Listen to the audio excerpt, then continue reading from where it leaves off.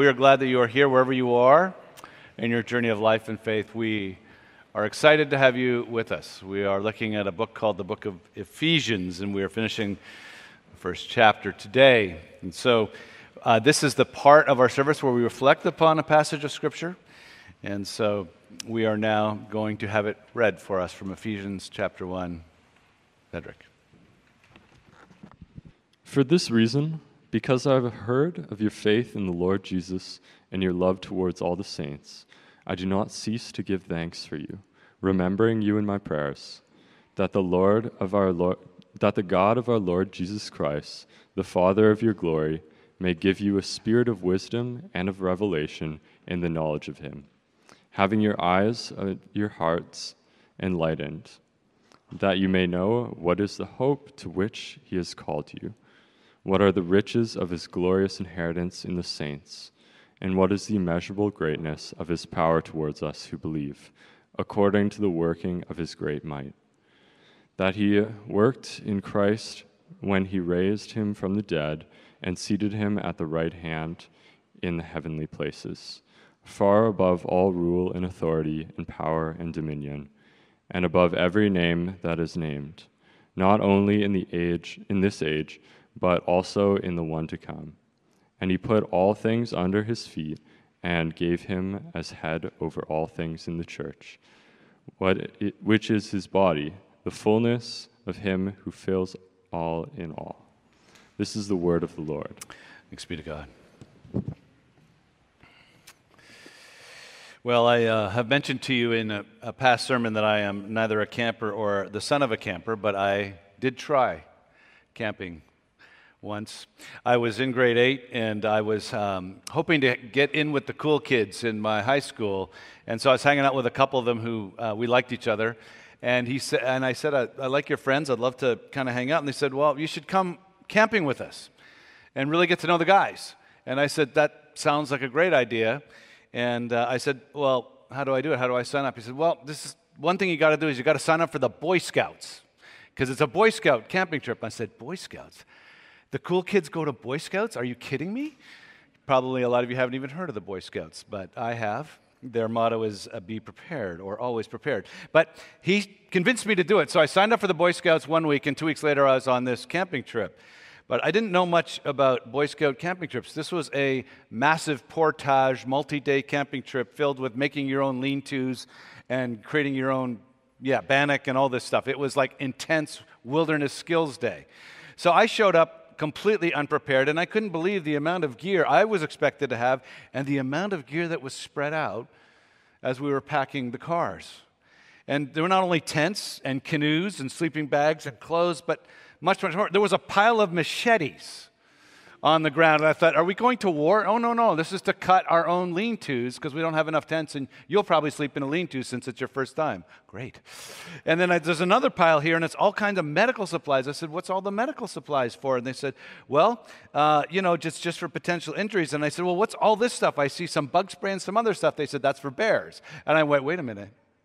Bears? We have bears? And he said, well, not usually.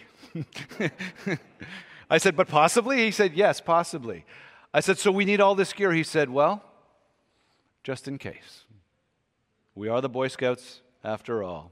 We're always prepared, just in case. As we continue our series in the book of Ephesians, we have a letter written to be circulated in many churches with no specific problem to be solved, but that scholars think was meant to be an inoculation vaccine for all the churches against potential viruses that may come into the church. This is a just-in-case kind of letter written to help the church prepare for and be equipped to endure certain temptations, struggles, and afflictions. We've just completed Paul's matchless, soaring song of praise to the three members of the Trinity, God the Father, Son, and Holy Spirit, and how they intersected in our redemption. As Paul marvels at their respective roles, the Father architected our redemption. The Father sent His Son who accomplished our redemption. The Father and the Son sent the Spirit who applies it to our lives by allowing us to have faith in Christ. Architect, accomplish, apply. This is the threefold work of the Trinity in our salvation. It's beautiful. And now Paul gives a threefold prayer to equip these Christians who are the beneficiaries of this threefold work of God, threefold prayer that God thinks we will need for the journey of faith that we have begun. So if you are not a Christian, we invite you in to hear about what the Christian life may look like as it unfolds. If you are a Christian, these are three things we need to remember. Three things we need to refresh ourselves in. Three things we need to embed into the depths of our being, our heart, our soul, and our desires. Now, these are Christians he's talking to. They have faith in Jesus that he rejoices in at the beginning of this. See verse 15, I rejoice in your love and your faith. So you may be a Christian, but Paul's saying you still need this foundational thing. And so Paul prays for the Holy Spirit to open your eyes and mine, that we may see three things that will equip us just in case. Paul says this is available to all Christians who ask the Holy Spirit for it. It's available, but apparently not automatic. So we should pray for these things. We should meditate upon these things, and we should work these things into our soul, our mind, our wills, and the depths of our hearts. These three truths that he prays for us to really appropriate, understand, embed deeply into our being will, I believe, help grow three virtues. The three cardinal virtues that Paul spells out in the New Testament. You've heard of them: faith, hope, and love. And in this threefold prayer, we see these three virtues being cultivated. Firstly, Paul prays for us to understand this: the future God has for us. Secondly, the treasure God sees in us. And thirdly, the power God gives to us. The future God has for us, the treasure God sees in us, the power God gives to us. The future God has for us, this should grow our hope. The treasure God sees in us as his people, this should grow our love. And the power God gives to us, this should grow our faith. Firstly, the future God has for us. He says that we should be given a spirit of revelation in the knowledge of him. And he says this: have the eyes of your hearts enlightened, that you may know, firstly, what is the hope to which he has called you. Paul says something quite simple here. You may know the hope to which God has called you. Paul is saying every Christian who has believed in Jesus has a hope that they have been called to. The level of possession that you have is complete. The level of your understanding of what you have is incomplete, and he wants you to deepen it. The greatness of what we possess is the prayer that Paul prays for us. So now this word hope is an interesting term for several reasons. If you're at all culturally current, you know that we're having cultural conversations about where we should go. And in our culture, what I've found is this: we don't look to the future to help us figure out what we should presently do. Present conduct is not driven by the future that is before us, it's driven by the past that is behind us. In our culture today, we understand ourselves and respond as individuals and as tribes to what has come before. Progressives in our culture, for example, begin and frame almost all discussions of culture and cultural change with a look at the past. Past injustices, past oppressions, past power dynamics. Social, economic, and political justice is framed primarily on redressing past injustices, oppressions, and power imbalances. And progressing, there's the word progressive, or moving on from the past. I have significant conversations with progressives weekly. And what I generally get is a multiplicity of answers of where they think we should go, but it's almost always expressed in terms of the past. I can summarize the multiplicity of answers with one commonality. They all want us to look less like the past. Conservatives, on the other hand, tend to take an opposite approach to the past. They tend to see it through rosier glasses. They tend to see things that are beautiful and worth retaining from the past. So they want to conserve, there's the word conservative, or preserve major elements of the past more than disrupt or destroy it. When I ask conservatives what they want the future to be, there's a multiplicity of answers, but they have this commonality. They want the future to look more like the past. We see them as at complete odds with each other in our culture, and in truth they are, but they have this in common. They look to the past to shape their understanding of what should be done in the present. But what if we are called to look to the future? What if it is the future that is meant to shape and invade the present, not the past? Now, if you're an average Toronto resident, you would object to this and you'd say, no, that would be foolish, because you can't know the future. The future is unknown. We can only look to the past because that is what we know. We have no idea what the future holds. There's no certainty. Maybe there's hope there and maybe there isn't. So we're going to shape our present by looking at the past because we have no real hope in the future. It's too uncertain. Two things, therefore, describe our present culture. We're a culture trying to live and move towards the future, but we have no clear goal in mind and no real hope in hand. For all of our modern technology, all of our modern learning and advancement, are we really that different from the day that Paul wrote this? Here is a slogan that was popular in the Roman culture of the day of Paul when this letter was written. I was not. I was. I am not. I don't care. Listen to the cynical, nihilistic sentiment and ask yourself the question, is that not pretty close to where a lot of us are? I was not, and then I was. I am not. I don't care. See, we have no hope. No hope that the future will be better than the past. No certainty of it. Hope in our definition is foolish. That's the culture. But the gospel says this. The gospel says, oh no. There is a hope. It is certain. It is known. And it is glorious. We know that it is certain because a man named Jesus rose from the dead and proved he was God in history. He really is who he said he was. And he is the one who told us about the future. He told us he was going to leave this earth, ascend to his Father, which he did, into the heavenly realms, sit at his right hand and reign, and then come back again and bring a glorious future to us.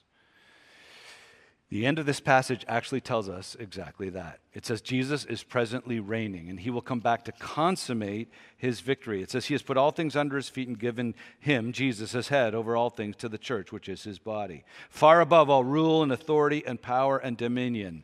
You see, Jesus is there, reigning, so that we can be certain that the one who reigns can make effective what he promises. And what does he promise? Well, in the book of Revelation, it tells us. John says, I saw in a vision that Jesus gave him, I saw the holy city, the new Jerusalem, coming down out of heaven from God, prepared as a bride adorned for her husband. I heard a loud voice from the throne saying, behold, the dwelling place of God is with us, and he will dwell with us, and we will be his people. God himself will be with us as our God, and he will wipe away every tear from our eyes, and death will be no more. Neither shall there be mourning or crying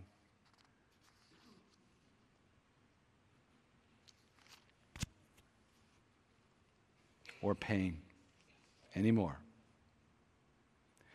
The former things have passed away. Excuse me. This is part of the hope. This is the hope. This is what John saw.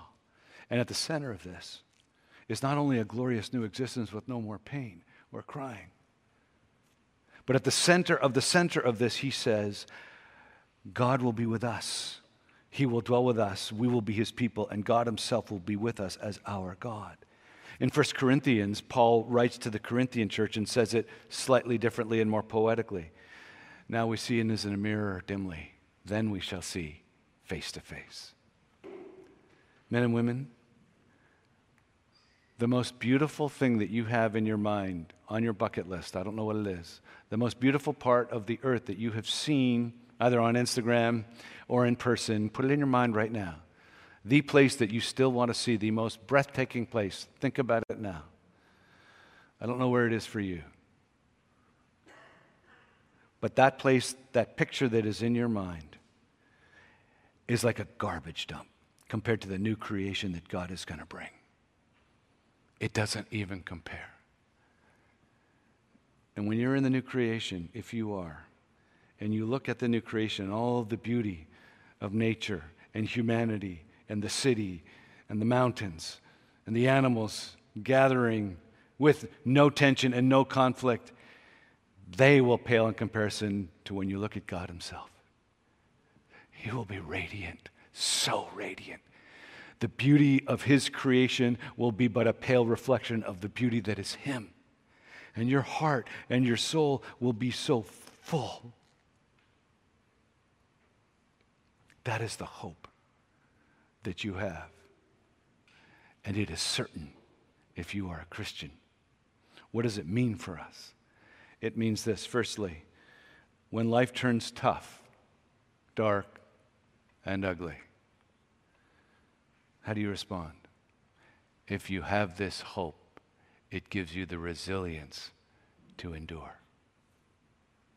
When the culture turns hostile or indifferent, how do you feel tempted to respond?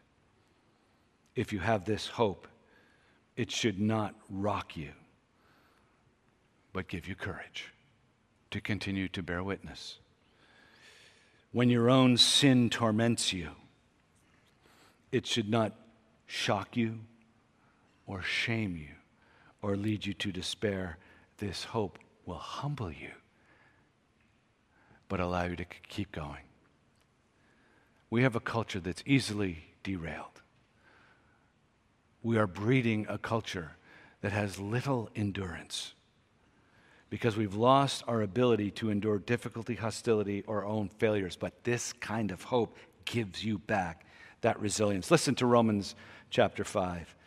In Romans 5, verse 3, not only that, we rejoice in our sufferings, wrote Paul the Apostle to the Roman church, knowing that our suffering produces endurance, and endurance produces character, and character produces hope, and hope will not put us to shame. See, it's certain. Because God's love has been poured out in our hearts through his Holy Spirit. If you are a Christian, God's hope will not put you to shame. Tough times need not derail you. Hostility about your faith need not rock you.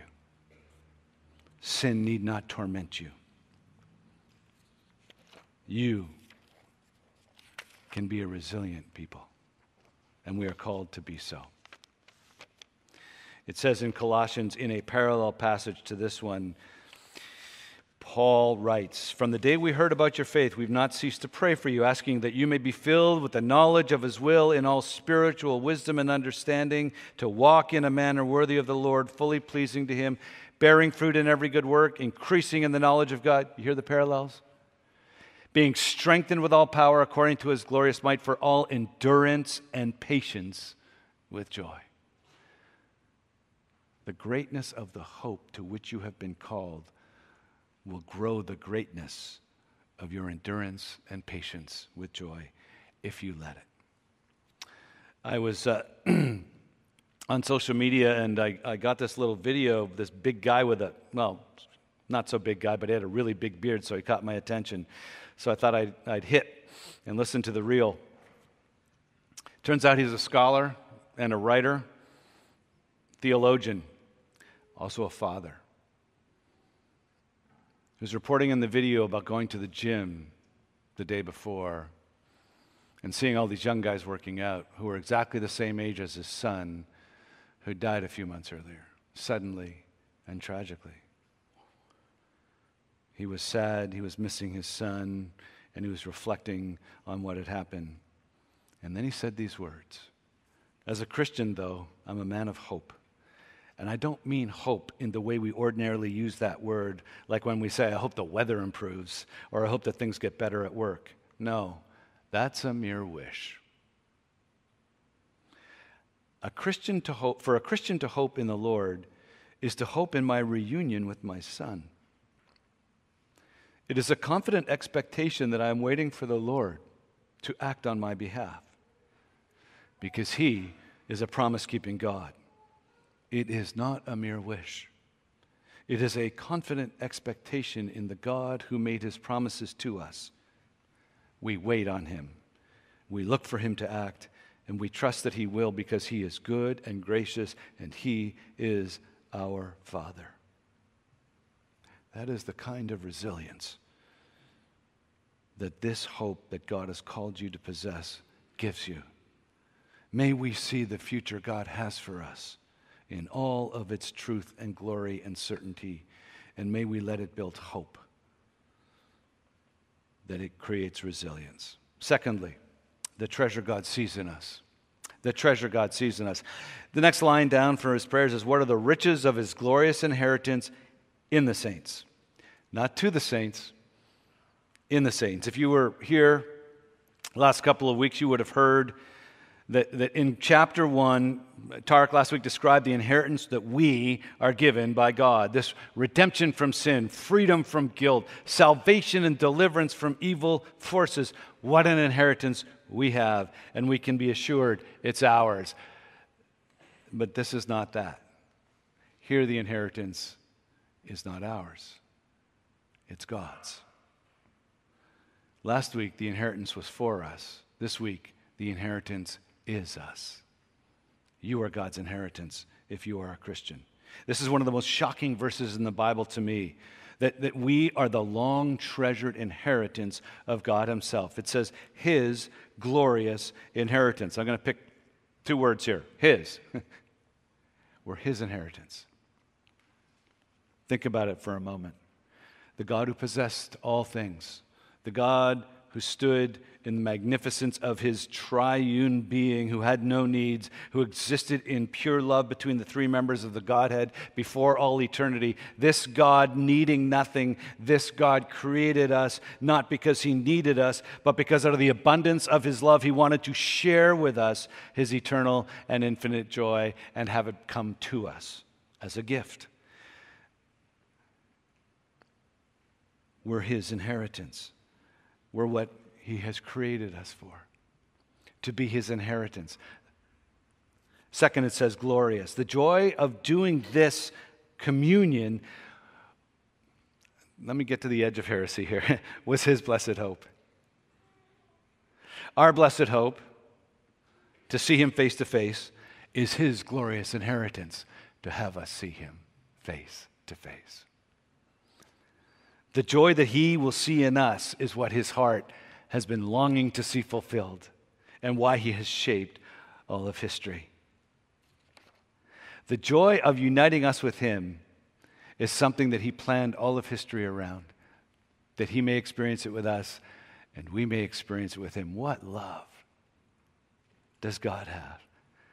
There is nothing in the creation or history of the world that brings God more pure, unallied joy other than hanging out with himself and enjoying his own beauty, is this reunion of us with him. We are glorious to him. Men and women, if God treasures us that much, how ought we to treat each other? We should treasure what God treasures. We should treasure him, and we should treasure his bride. His bride is what he sent his son to die for. His bride is what he sent his Spirit into our hearts to create. His bride is his joy and the consummation of his redemptive mission. Treasure his bride. Treasure it in two ways. Firstly, treasure the head of the bride, Jesus Christ himself. It says he's been put as head. He is the one who died for you. He is the one who purchased you. He is the one who was guilty for you. He made him who knew no sin to be sin for you, that in him we might become the righteousness of God. We are his treasure because his son became his guilt offering. Glory in the head, Jesus, and then treasure each other.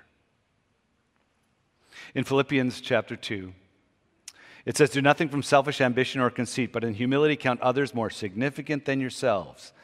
Particularly, he's talking about amongst the community of faith. Let each of you look not only to their own interests, but also to the interests of others. Have this mind in yourselves, which is yours in Jesus Christ, who though he was in the form of God, he did not count equality with God to be grasped, but he emptied himself by becoming in the form of a servant, being born in the likeness of humans. And being found in human form, he humbled himself by becoming obedient to the point of death, even death on a cross. To treasure, according to Philippians 2, is to serve. Do you want to treasure each other? Serve each other. Those of you who've known me a long time know where this is going. It's going upstairs after the service. We're called to serve each other. Galatians 5:13 says, for you were called to freedom, brothers, only do not use your freedom as an opportunity for your selfish desires, but through love serve one another. 1 Peter 4:10, as each one has received a gift, use it to serve one another as good stewards of God's very grace. So I'm here to tell you, God expects you to serve him and each other. Period. This isn't legalism. The expectation of you serving isn't from me. I don't care how you serve God's people. I don't care when you serve God's people. I care that you obey God who calls you to serve God's people. You are expected to serve. It's not legalism, it's gospel. It's the expectation of a child to be part of the family. It's the expectation of a member of a body not to quit. Like if one of my legs just decided it's not going to cooperate with the rest of my body, it would be a tough go. I just be kind of, like it's a tough go if a major part of my body just quits on me. And I'm 60, it's starting to happen. So, this is real live experience. We're members. Do we need you? Yes. A couple things I hear about people from Grace is, in my old church, I was expected to serve too often. As Kingsley said very well, if all of us are serving, none of us have to serve too often. See? That's how you solve it. We don't want you to serve too often. We want you to love your service. I was talking to someone out in the foyer who does greeting, and that person would serve every week if we let her, because she just loves you. The only reason she wouldn't want to do it is so she could come in and be part of worship in the sermon, because she loves that too. That's a beautiful heart of service. This treasure God has in his inheritance should lead to the treasuring of his inheritance, the bride, by his kids. The future God has for us should give us hope, leading to resilience. The treasure God sees in us should lead to love and treasuring of each other. Finally, the power God gives to us should produce faith. It says, and this is the longest part of the passage, what is his immeasurable greatness? What is the immeasurable greatness of his power toward us who believe, according to the working of his great might, that he worked in Christ when he raised him from the dead and seated him at his right hand in the heavenly places? Now, this is the longest section of the passage. It actually goes on farther. But it says that God has immeasurable power pointed in our direction. The Greek word for immeasurable is, properly translated, it means immeasurable. It means really hard to measure because it's so abounding. It's to surpass a mark by a shocking margin, extraordinary. So, for example, 2 Corinthians 4:17, this light momentary affliction is preparing for us an eternal weight of glory beyond all comparison. That's how this word was translated there. That's, again, that forward tilt, that hope-filled, future-driven view of our life. Beyond all comparison. Paul gives us an example here, an example named Jesus. The immeasurable power that raised Jesus from the dead, raised from death itself. How powerful is that? Do we have a power that we know of in our natural world, in our scientific, technological world? Do we have the power yet to raise people from the dead? No, we have the power to kill millions of people in an instant. But we have not the power to raise one person from the dead at all. That's extraordinary power. That's the power that God has for us. Death was the trump card of the evil forces in the heavenly places. So this whole picture of Jesus rising from the dead isn't just rising from material death and sort of naturalistic inevitability. It's Jesus conquering the evil forces that like to use death as a weapon of leverage. It's a victory in the heavenly realms, being seated at the right hand of God, being seated in a royal place. The right hand of God was the place of authority. The original reader would know that the king, because he had so many ceremonial functions, or she had so many ceremonial functions, they would put someone at their right hand who did the day-to-day duties of the emperor or the queen or the king, and that person had all the authority. What they said, she said, or he said. It was the same level of authority. And Paul says Jesus has been seated there. Head over all things. Now, you need to remember that Paul builds up on previous truths when he's making arguments, like a lawyer might. So Paul here is assuming that you remember what he had written earlier. In chapter 1, he said this time after time after time. When he gave us the song of the Trinity and what they did in saving us, he kept saying, in him we have this. In him we have redemption. In him we have the forgiveness of sins. So what Paul is assuming you know here when you read this is that everything I'm talking about Jesus, in him I'm talking about you. So, Jesus was raised. You are raised. Jesus was seated at God's right hand, spiritually united to Christ. You are right now seated at God's right hand. Spiritually, you right now are united with him as he reigns over all things. Okay, now just put yourself there. Put yourself in the heavenly places, seated with Jesus at the right hand, having risen from death. Do you know what that means? What it means is this.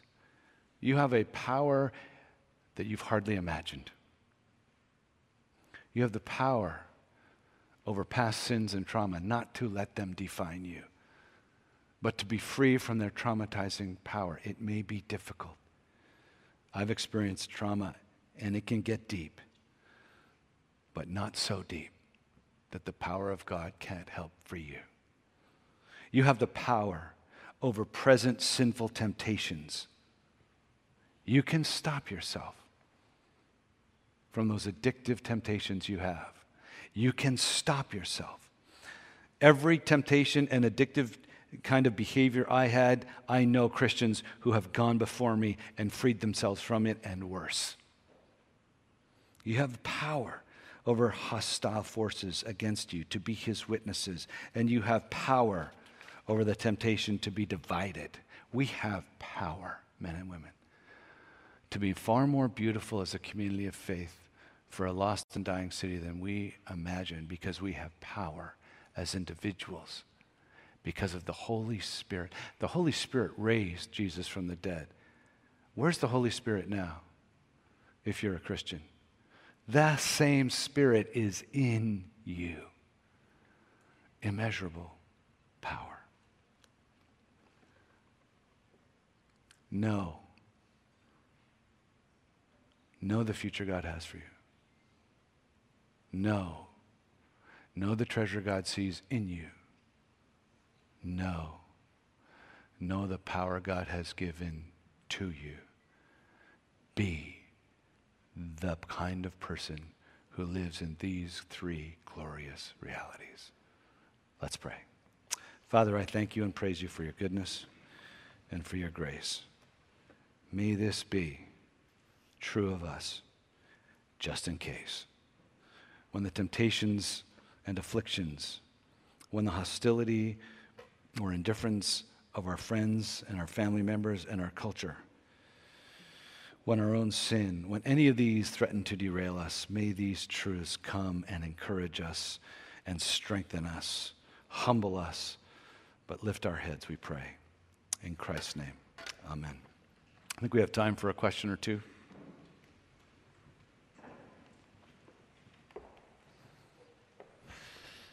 So one question here is a question for clarification. It says, how do we know that the passage means we are God's inheritance? It seems like it could be saying we would know or experience his glorious inheritance. They say something he passes into us like heirs. Thank you. If you can clarify that one part. How do we know that? The passage means we are God's inheritance. Okay. So just that one part.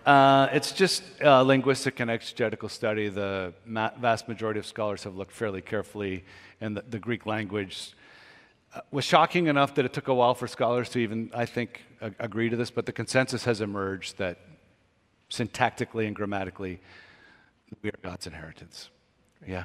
Maybe one more? Yeah. Okay. How does one know if the hope they have is from God or that they are waiting on God for something grounded in their own selfish desires? In other words, how do we know if the hope we have is God-given or the hope we have for ourselves? Yes, thank you. That's a great question. The hope that I have been describing is the hope that is described in the Bible. It is your eternal hope. It is the hope of Jesus returning. It is the hope of you being made in communion with him. It's not the hope that you get that next job or get married to that woman or guy or whatever it is that you're presently hoping. So the blessed hope that we're talking about is not meant to be your present hope in your temporal circumstances. It's far deeper and more beautiful and more enduring and more eternal than that. I can't tell you how to know whether your desire for the next promotion or your desire for whatever that is temporally in this world is God's or not. There's there's kind of a multivalent process of discernment that I would use. For example, I don't know if I'm answering it, but are you gifted for that? Do you have an opportunity to do that? Would you flourish in that? Would you be a good ambassador for the love of Christ in word and deed in that? Those are some of the data points that we get people to talk through when they have those kinds of questions. Also, what does your community of faith, the wise people around you, think about that future opportunity? I remember once I was just stone cold in love with this girl for 4 years, and the guy who ended up being the best man at my wedding finally sat me down and he said, look, I know you think she's God's call for you, but it's been 4 years and she's liked you for a week. Should be a clue. And I said, well, I know, it's just really hard to get over her. He said, let me tell you this, you're not yourself when you're with her. About 4 weeks later, after I finally listened to him, I went on a conference and met my wife. My community of faith helped me to see what I needed to see. Thank you. Great. All right, we're going to have a song of response. So let me pray as the worship team comes back up. Father, I thank you and I praise you for your goodness that you have given us in Jesus and the goodness of the hope that we have for our future. Let that future invade our present. In the way that we understand your community, let us treasure our community and see them as the beautiful, eternal, glorious sons and daughters of God that you have made us, and let us treat each other that way. Let us find in the future of peace and harmony and grace a way to speak to the city about how it should flourish. Let us find in the future a way of communing with you that should dictate our present conduct towards you.